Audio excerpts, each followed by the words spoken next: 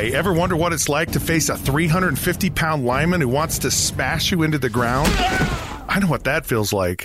Scott Mitchell here, and I want to tell you about my podcast, Helmets Off, where I talk about the pressures of being an NFL quarterback and some of the other pressures pro athletes face when the helmet is off. It's a podcast, and you can get it free on Google Play, Apple Podcasts, and at KSLSports.com. Hi, this is Scott Trout, CEO of the domestic litigation firm Cordell & Cordell. There are many life changes that can happen after divorce that make it difficult or impossible to uphold requirements of your divorce decree. The orders issued in a divorce are based on the facts presented at that time, but the circumstances used in issuing those orders can obviously change. If you feel a modification to your court orders might be necessary, talk to us at Cordell & Cordell. Contact CordellCordell.com, 1065 East Hillsdale Boulevard, Suite 310, Foster City, California, 94404. Welcome to Innovation and Leadership. This is with Michael Gervais. There's nobody on the world stage of athletics or business that doesn't work hard. We do not talk about working hard. That's a given. This idea that you got to hustle and grind, everybody is. So we don't talk about that. What we're actually talking about behind the curtain is how to recover better, how to live more efficiently. This is another episode of our Innovation and Leadership series where we interview pro athletes, world-class musicians, CEOs, Hollywood filmmakers, and a wide variety of other high achievers. Also, I want to talk to you about one of our show's sponsors. I met these guys back on episode 6. CEO Zach Smith was telling me all about starting a skateboard company and how much he hated doing the bookkeeping for a skateboard shop, and how he really got led to start this business, Bookly, that's a hybrid combining bookkeeping software and human services. And I'll tell you why I let him become a sponsor. It's because I use their service now. I don't love paying $50 an hour for bookkeepers to do stuff that I know software could do way, way cheaper. But I don't love bookkeeping at all. So I want a real live human who knows what they're talking about to help me with the stuff I don't understand. Probably the straw that broke the camel's back for me, though, the thing that put me over the top was that they could do my taxes and payroll also. So totally suggest checking them out. Go to their website, bookly.co, and check out their flat rates. I've been super happy with them. So now on to today's episode. Michael, thanks for making time. Tell us a bit about yourself. It's quite the way to start. So just thanks for having me on. And looking forward to sharing some ideas that I've been paying attention to for a long time and trying to sort out how the mind works, and the mind works under duress and pressure. And by trade and training, I'm a sports psychologist licensed in California with a specialization in high-stakes environments. And so that's squarely where I've spent most of my efforts in the last 20 so years, being able to understand how, or better understand, not completely understand by any means, but better understand how humans, exceptional people that are invested in becoming their very best, how their mind works in hostile and challenging environments, and how they can front load the training to be able to be more eloquent when the stakes get higher for them.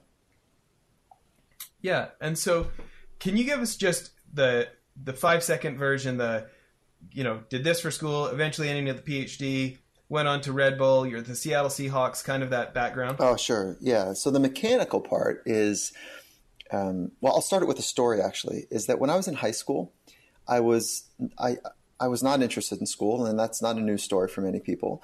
And I was much more interested in surfing. And I grew up in Southern California, and that was a sport that really grabbed my attention. And there's two types of surfing. There's free surfing and competitive surfing.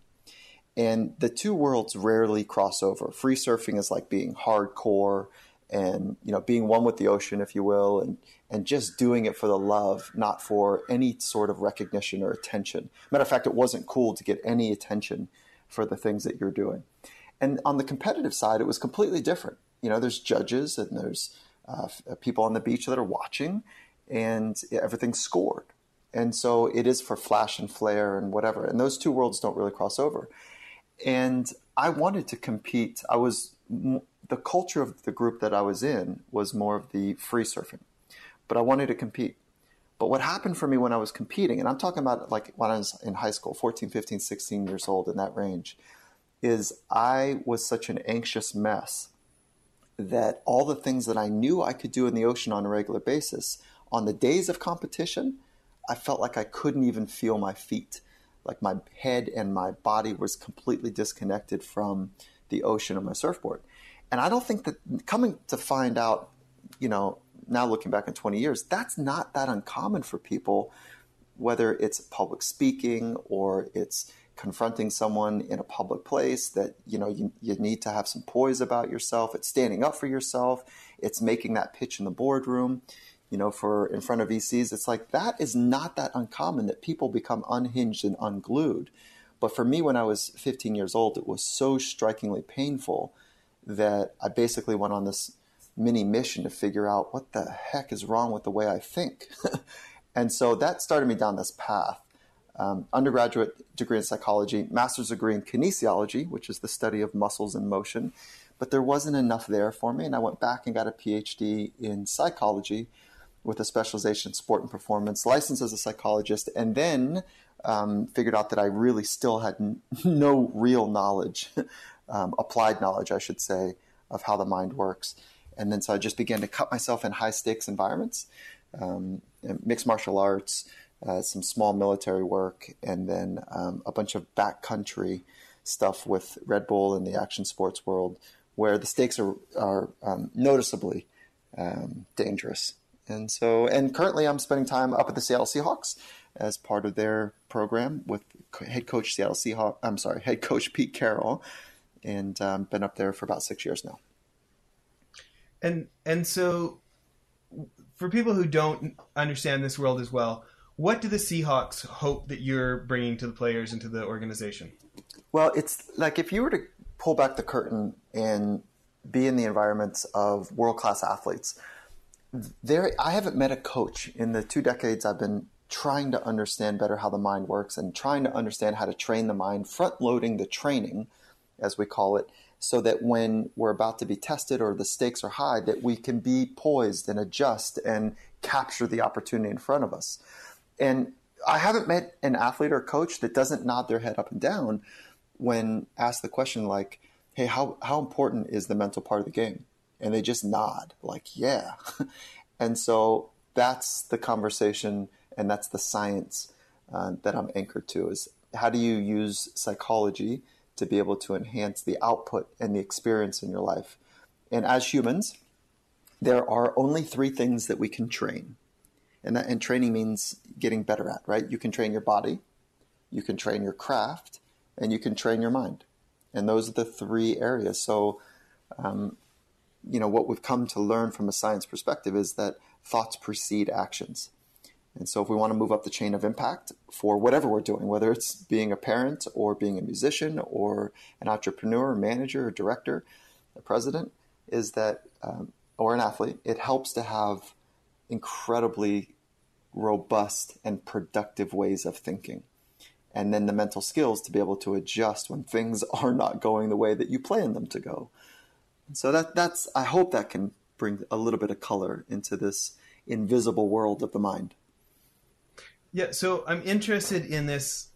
When you talk about training craft, I get the physical training, I get the mental training. When you talk about training for craft, what's an example, or how is that separate in your mind from the other 2 areas? Okay, so let's do. I'm stuttering because there's like so many easy examples to stitch together here, but let's do football for just an example. Or actually, you know what? Let's do it like guitar. Is that I need to train my posture, and so I need to have stamina, and I need to have strength in my hips, and like there's a body thing that you actually train. It's related to your craft, but it's separate. And then I need to train technically. I need to know the chords and the notes and the rhythms. I need to know how to move between chords and how to hit particular notes. And so that's all the craft stuff and how to stitch that together in an artistic way. And then the mind is how to be calm and focused, how to trust yourself, how to be able to generate a sense of optimism when things aren't going well. So those are the basic differences. And then if you use that in sport, it's much easier to think about. You train your body to be strong and nimble and fast and flexible and powerful. And then you train your craft, like let's say football, to keep your elbows in when you're going to tackle, or to keep your head up when you're going to tackle, or to know how to have the right footwork to be able to stay on top if you're a defender. And those are all very technical things that involve the body, but they're very technical. And that's the craft part. And then the mind is, again, how to be calm, confident, focused, and be grounded in high stakes environments. Yeah. So taking these concepts and thinking maybe of more of a business environment or government agency, traditional work environments, can you talk about this compete to create? Yeah. So it was the Seattle. Thank you for asking. The Seattle Seahawks have had an incredible successful run, and the culture begins and basically ends with head coach Pete Carroll. And the reason I say it begins and ends is because it begins with his ideas of the culture that he wants to create and stimulate for people. And then the culture is co-created by everybody else in the organization. So what we've learned is that when you're working with people that want to be great, and you're selected and you're parts of communities where people really want to do exceptional things, and you think of a young startup, or you think of a sports franchise, or you think of a management team that really is committed to a mission for the organization, is that there's two parts that amplify and accelerate that success arc. And the first is the culture. So creating a culture where people can build relationships to do difficult things together.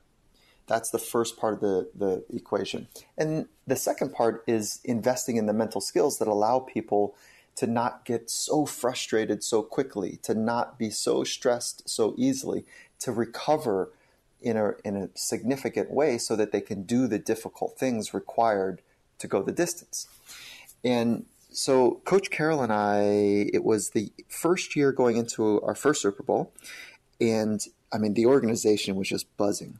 And he had the culture just switched on in just the right way. He and the GM worked so closely together. The culture was just right. The athletes were nodding their head up and down like this is the way it's supposed to feel. And the mental skills that were being employed and trained were working, right? And so he grabs me in the hallway one day and he says, "Hey, can you feel it?" And I nodded up and down my head like, "Yeah, it's amazing to be up here." And he says, "Do you think anyone would be interested outside of sport of what we're doing?" And I paused, and he without skipping a beat said, "Let's write it down." And so I said, "Okay." I'm not even sure what I'm writing down. But he says, "Let's write down what you and I have been doing, what's been important to him, what's been important to me, and what the two of us have done together, and see if we could capture something." So we circled back in a couple days, and I had a long list of things that I've been paying attention to and training on the mental side. And he wrote down all the principles that were important to him over his 40 years of coaching, and to create great cultures. And then we linked that together and created a curriculum. And then that curriculum was introduced to Satya Nadella over at Microsoft, the CEO of Microsoft, and Allison Watson, which is one of the marketing experts there. And it was like all of a sudden there was just this incredible pull to want more. And what they wanted was they wanted to understand how to help people in their organization to help them be their very best. And one of the ways to do that is to show them how to condition their mind to be strong, to be nimble, to be flexible, to be resilient, to stay the course, and to know how to recover properly in this fast-paced digital world that we're becoming familiar with. But our ancient brains have not figured out how to live in the modern time. And so we're helping people bridge that gap. So let's talk about one of these as an example for a minute. Like, modern guy I really like these days is Ryan Holiday and his stuff on stoicism. Or, I really like Viktor Frankl's stuff on, the Nazis in the prison camp could take away everything but my choice of how to react to having them take everything away from me, right? Viktor Frankl is a legend, and Ryan Holiday is on it. So give us an example of something, for instance, that resilience, that, dealing with overwhelmed, that, most leaders today, at least at our consulting firm Mylan, most of these CEOs we advise have way too many to-dos compared to hours in a day. And then they have emergencies come up, right? Mm-hmm. Okay, so here's the basic principles. And when I share these with you, I'm a bit nauseated by this idea. And you haven't asked this question, so not nauseated by your approach, but this idea that you can hack anything, and that anything of significance and meaning, and that if I just had the one tactic, I'd be a better performer. It just doesn't work that way. It's skills and tactics and philosophies are part of the tapestry of you becoming you. And it's the knitting of those skills and strategies and principles and tactics that are important. It's not one alone that's going to change the world. So the way we think about it is we got a set of principles that we operate from. And then there's the underlying awareness that in our ancient brain in modern times, there's a problem between that. And there's a fundamental problem or challenge for all of us. It's not a problem. It's a challenge for all of us that we are operating based from our parents and our grandparents, that we need to do more to be more. And that the doing is exhausting. And I know that most people, let me say this better, most people that I know are tired. They're fatigued. They're exhausted. And Viktor Frankl was on it about, what happens to people as soon as real fatigue takes over is they start to lose purpose and strength. And he watched people die in the concentration camps right next to him because they were so fatigued that an SS trooper would take away their cigarette, and the next day, they would die because they just took away their cigarette. They lost hope. And so what's happening for many people in the modern day workforce is we're working ridiculously hard to do more so that we can be more. And we're not recovering properly. And we need to flip that model on its head and understand how to be more present, be more grounded, be more authentic, be more here now, and let the doing flow from there. So our entire program is orientated on helping people become their very best by being themselves. So it starts with knowing one's personal philosophy. Viktor Frankl was very clear about the importance of meaning and purpose in one's life and the process to help people do that. And the process is very important, not just the fact that you need to figure out your purpose. Well, that's good. But what is the scientific and applied ways to help people find their purpose? Okay, so it starts with a personal philosophy, and it bookends with what is your vision and where you want to go and who you want to become. Getting really clear with both of those is very important. Having conditioning your mind on how you see the future is very important. Not the vision of what's possible, but the way that you interpret small pieces of information. And the lenses that we see the future with, if we follow good science, is either optimistic or pessimistic. Those are the two explanatory models. Either I have a fundamental belief that the future is going to work out, or I need to protect myself because I don't think the future is going to work out. And what we found in rugged and hostile environments is that optimism, while it might sound soft, it might sound a bit willy-nilly or not strong. And what we found, though, is that optimism is at the center of mental toughness. So mental toughness is staying in the fight, staying in the grind, staying in it when you're not getting the information that you want to be getting, when you're receiving information that is contrary to what you had hoped for. That requires mental toughness. And what's underneath of that is optimism, a fundamental belief that the future is going to work out. So just keep your ass going. Stay in it. I mean, there's a classic example of the Seattle Seahawks. We were down 31 points in a championship opportunity, and 31 points. There's never been a swing from a team that's been down 31 points to win a game. So we went into halftime, and as we're walking back into the hallway, or as we're in the hallway walking back to the locker room, an athlete leaned over to me as he's kind of jogging past me, and he says, "Hey, Gervais, this is going to be the greatest comeback in history. Watch." And so that thought is optimism, but you just don't pop out of the womb optimistic. You have to train it. So that's part. So those are three pieces of the tapestry: philosophy, vision, optimism. And then we want to help people be very clear about what's under their control 100% of the time, What do they have 100% capacity control? And that stitches right back to the Stoics, to your mention to Ryan Holiday's interest. And the Stoics' basic belief was that there's so much in this world that's going on. Why spend any ounce of your volitional control and energy on things that you don't have ultimate control over? You're just leaking energy if you're trying to get people to like you, if you're trying to look for approval, if you're trying to leverage the way that you think and act for others' social or financial approvals. So ultimately, the short answer is, there's only two basic things that we have 100% control over, which is our actions and our thoughts. And if that's the case, then let's double down, triple down, over index on mastering our thoughts so that we can have masterful actions. Because what we know from cognitive behavioral training or cognitive behavioral theory, one of the grounded theories in the science of psychology, is that thoughts precede emotions and body sensations, and thoughts, emotions, and body sensations impact performance. And if you want to become more skilled, move up the chain of impact and really work on having the most optimized ways of thinking and thoughts and inner conversations that you can have with yourself.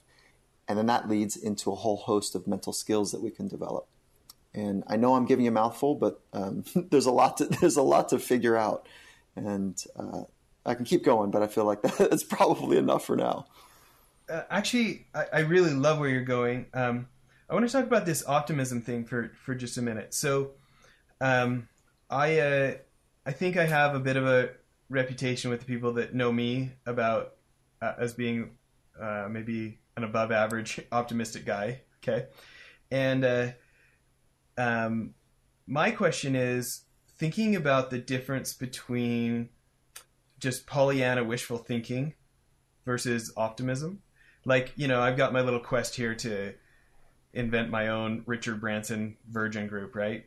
And there's so many opportunities for disappointment. The nature of, the statistics of startups are not, it's hard to be an entrepreneur if you know anything about statistics, right?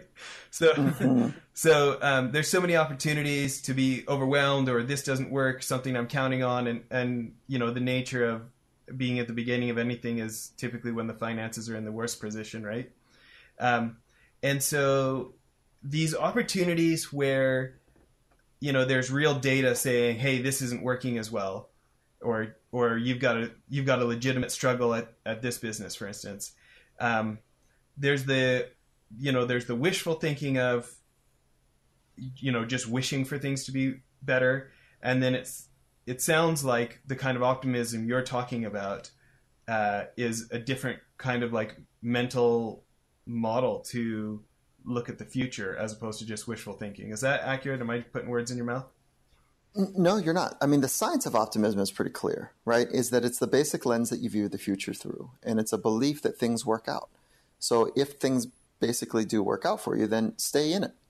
Now, that doesn't mean in the face of reality that, okay, so let me back up, is that oftentimes when I begin to talk about optimism, you see the cynics and the pessimists in the room go, oh God, here we go. And because they don't call themselves pessimists, they call themselves realists. Yeah, as if an optimist isn't based in reality. Now, naive optimism is really dangerous.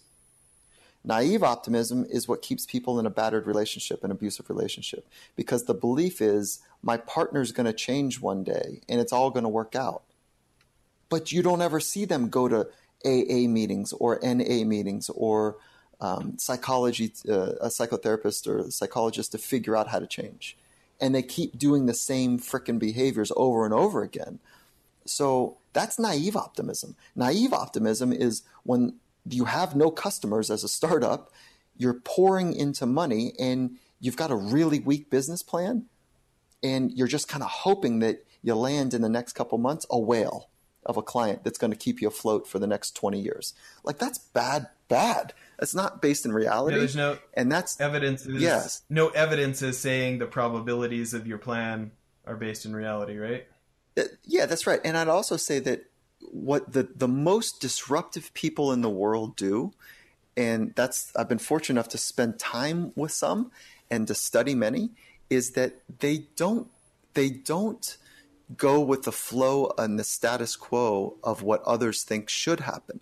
They've got their own ideas, and then they're ridiculous about investing in a plan and investing in the skills and capabilities to put them in a position to capture that disruptive idea.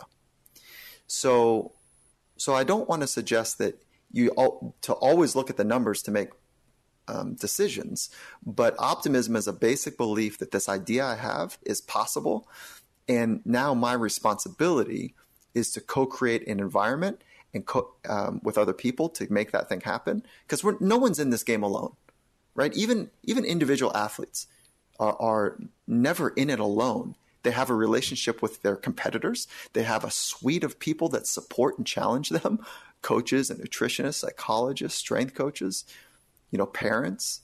And so no one's ever in this alone. So it's our responsibility to co-create the right environment to get that thing switched on, and then invest in our own capabilities to stay the course and to know when to leave and to say to no. Yeah. All of that is really important. And so, and it's hard. There's no formula. There are no 7 steps. There are no secrets. It's ridiculous, passion-based, hard work over a long period of time that helps people, and what helps is when people have really clear ideas about their future, the vision or their goals, and then backfilled with all of the mental skills, physical skills, and technical skills to make that thing potentially become a reality. Yeah, there's no secrets. Yeah, reverse engineering the necessary skill sets, and then the roadmaps to build those skill sets. Yeah, for sure. And yes, and there's nobody on the world stage of athletics or business that doesn't work hard. We do not talk about working hard. That's a given. This idea that you got to hustle and grind, everybody is. So we don't talk about that. What we're actually talking about behind the curtain is how to recover better, how to live more efficiently, how to not waste the internal energy by being irritated easily, by thinking about all the things that could go wrong and obsessing about those things, meaning anxiety. It's perfectly fine to do an analysis of all the threats and perfectly fine to think about and be aware of all of the things that could go wrong. But it's the excessive thinking about those that provides this leak of energy. And on the world stage, people that are exceptional, disruptive, extraordinary at what they do, is that they are on a mission to look for a higher signal to noise ratio. So they're looking for the signal. And I haven't met a world-class athlete that either doesn't inherently from their parents or young coaches, or they've been trained by a sports psychologist on confidence. They understand confidence at a pretty incredible level. And when I ask most people, where does confidence come from? They don't know where it comes from. They say, yeah, it's important, but they don't know where it comes from. And it only comes from one place. And once you understand what that one place is, the whole world begins to change.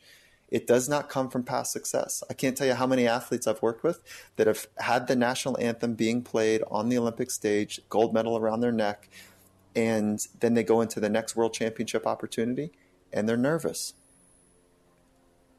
Why would that be? Because they've been basing their past success as the foundation for their potential future success. That is a broken model. Because as soon as you get just a sliver or a hint that something could go wrong, and maybe that past success was just lucky, then it spins the entire top on its head, and now we're completely off balance. So past success is not the right one. Preparation is not the right foundation. Those are nice to have, and maybe even necessary, but not sufficient. Confidence only comes from one place, which is what you say to yourself. And you and I, we are 100% responsible for what we say to ourselves.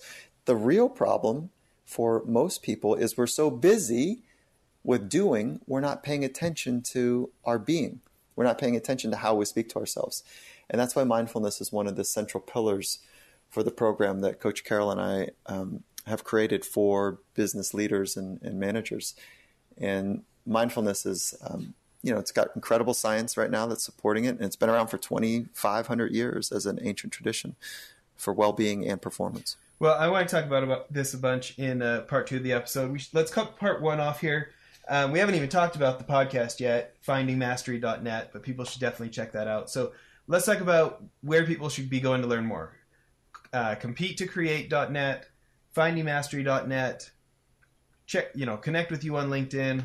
And any place else that people should be going to check? Yeah. Oh, I appreciate it. Yeah. Twitter is at Michael Gervais, and that's Gervais. And then Instagram is at Finding Mastery. Perfect. Okay, everybody, tune back in for part 2. We're gonna keep going with this conversation, but I gotta tell you, I think we're gonna need to have you on for more episodes than just today's interview. Okay, thanks everybody for listening. Well, that's it for the episode. One other thing I wanted to tell you about, if you remember the guys from Convoy in episodes back, Ken Free and Trent Mano, I went on one of their CEO trips to New York, and I met a guy named Brent Thompson, very successful entrepreneur. He was former CEO of Jive Communications, big company now, I think $300 or $400 million. Anyways, he started a new company called blipbillboards.com. I'm super stoked they're a sponsor now. But I remember a year and some ago when I met him, I thought it was genius. Instead of having to buy 6 months or a year's worth of billboard for thousands of dollars, you can buy 8 seconds at a time for like 10 or 20 cents. You pick what billboard you want it on, what time of day you want it to run, and it just puts so much power in the hands of marketers and CEOs who want to try something and see if it works. You can buy as many or as few as you want, change it as many times as you want. I think now our podcast is being advertised on billboards in like 18 different states because we have these guys as sponsors. We're pretty excited about it. Hope you check out blipbillboards.com. Thanks.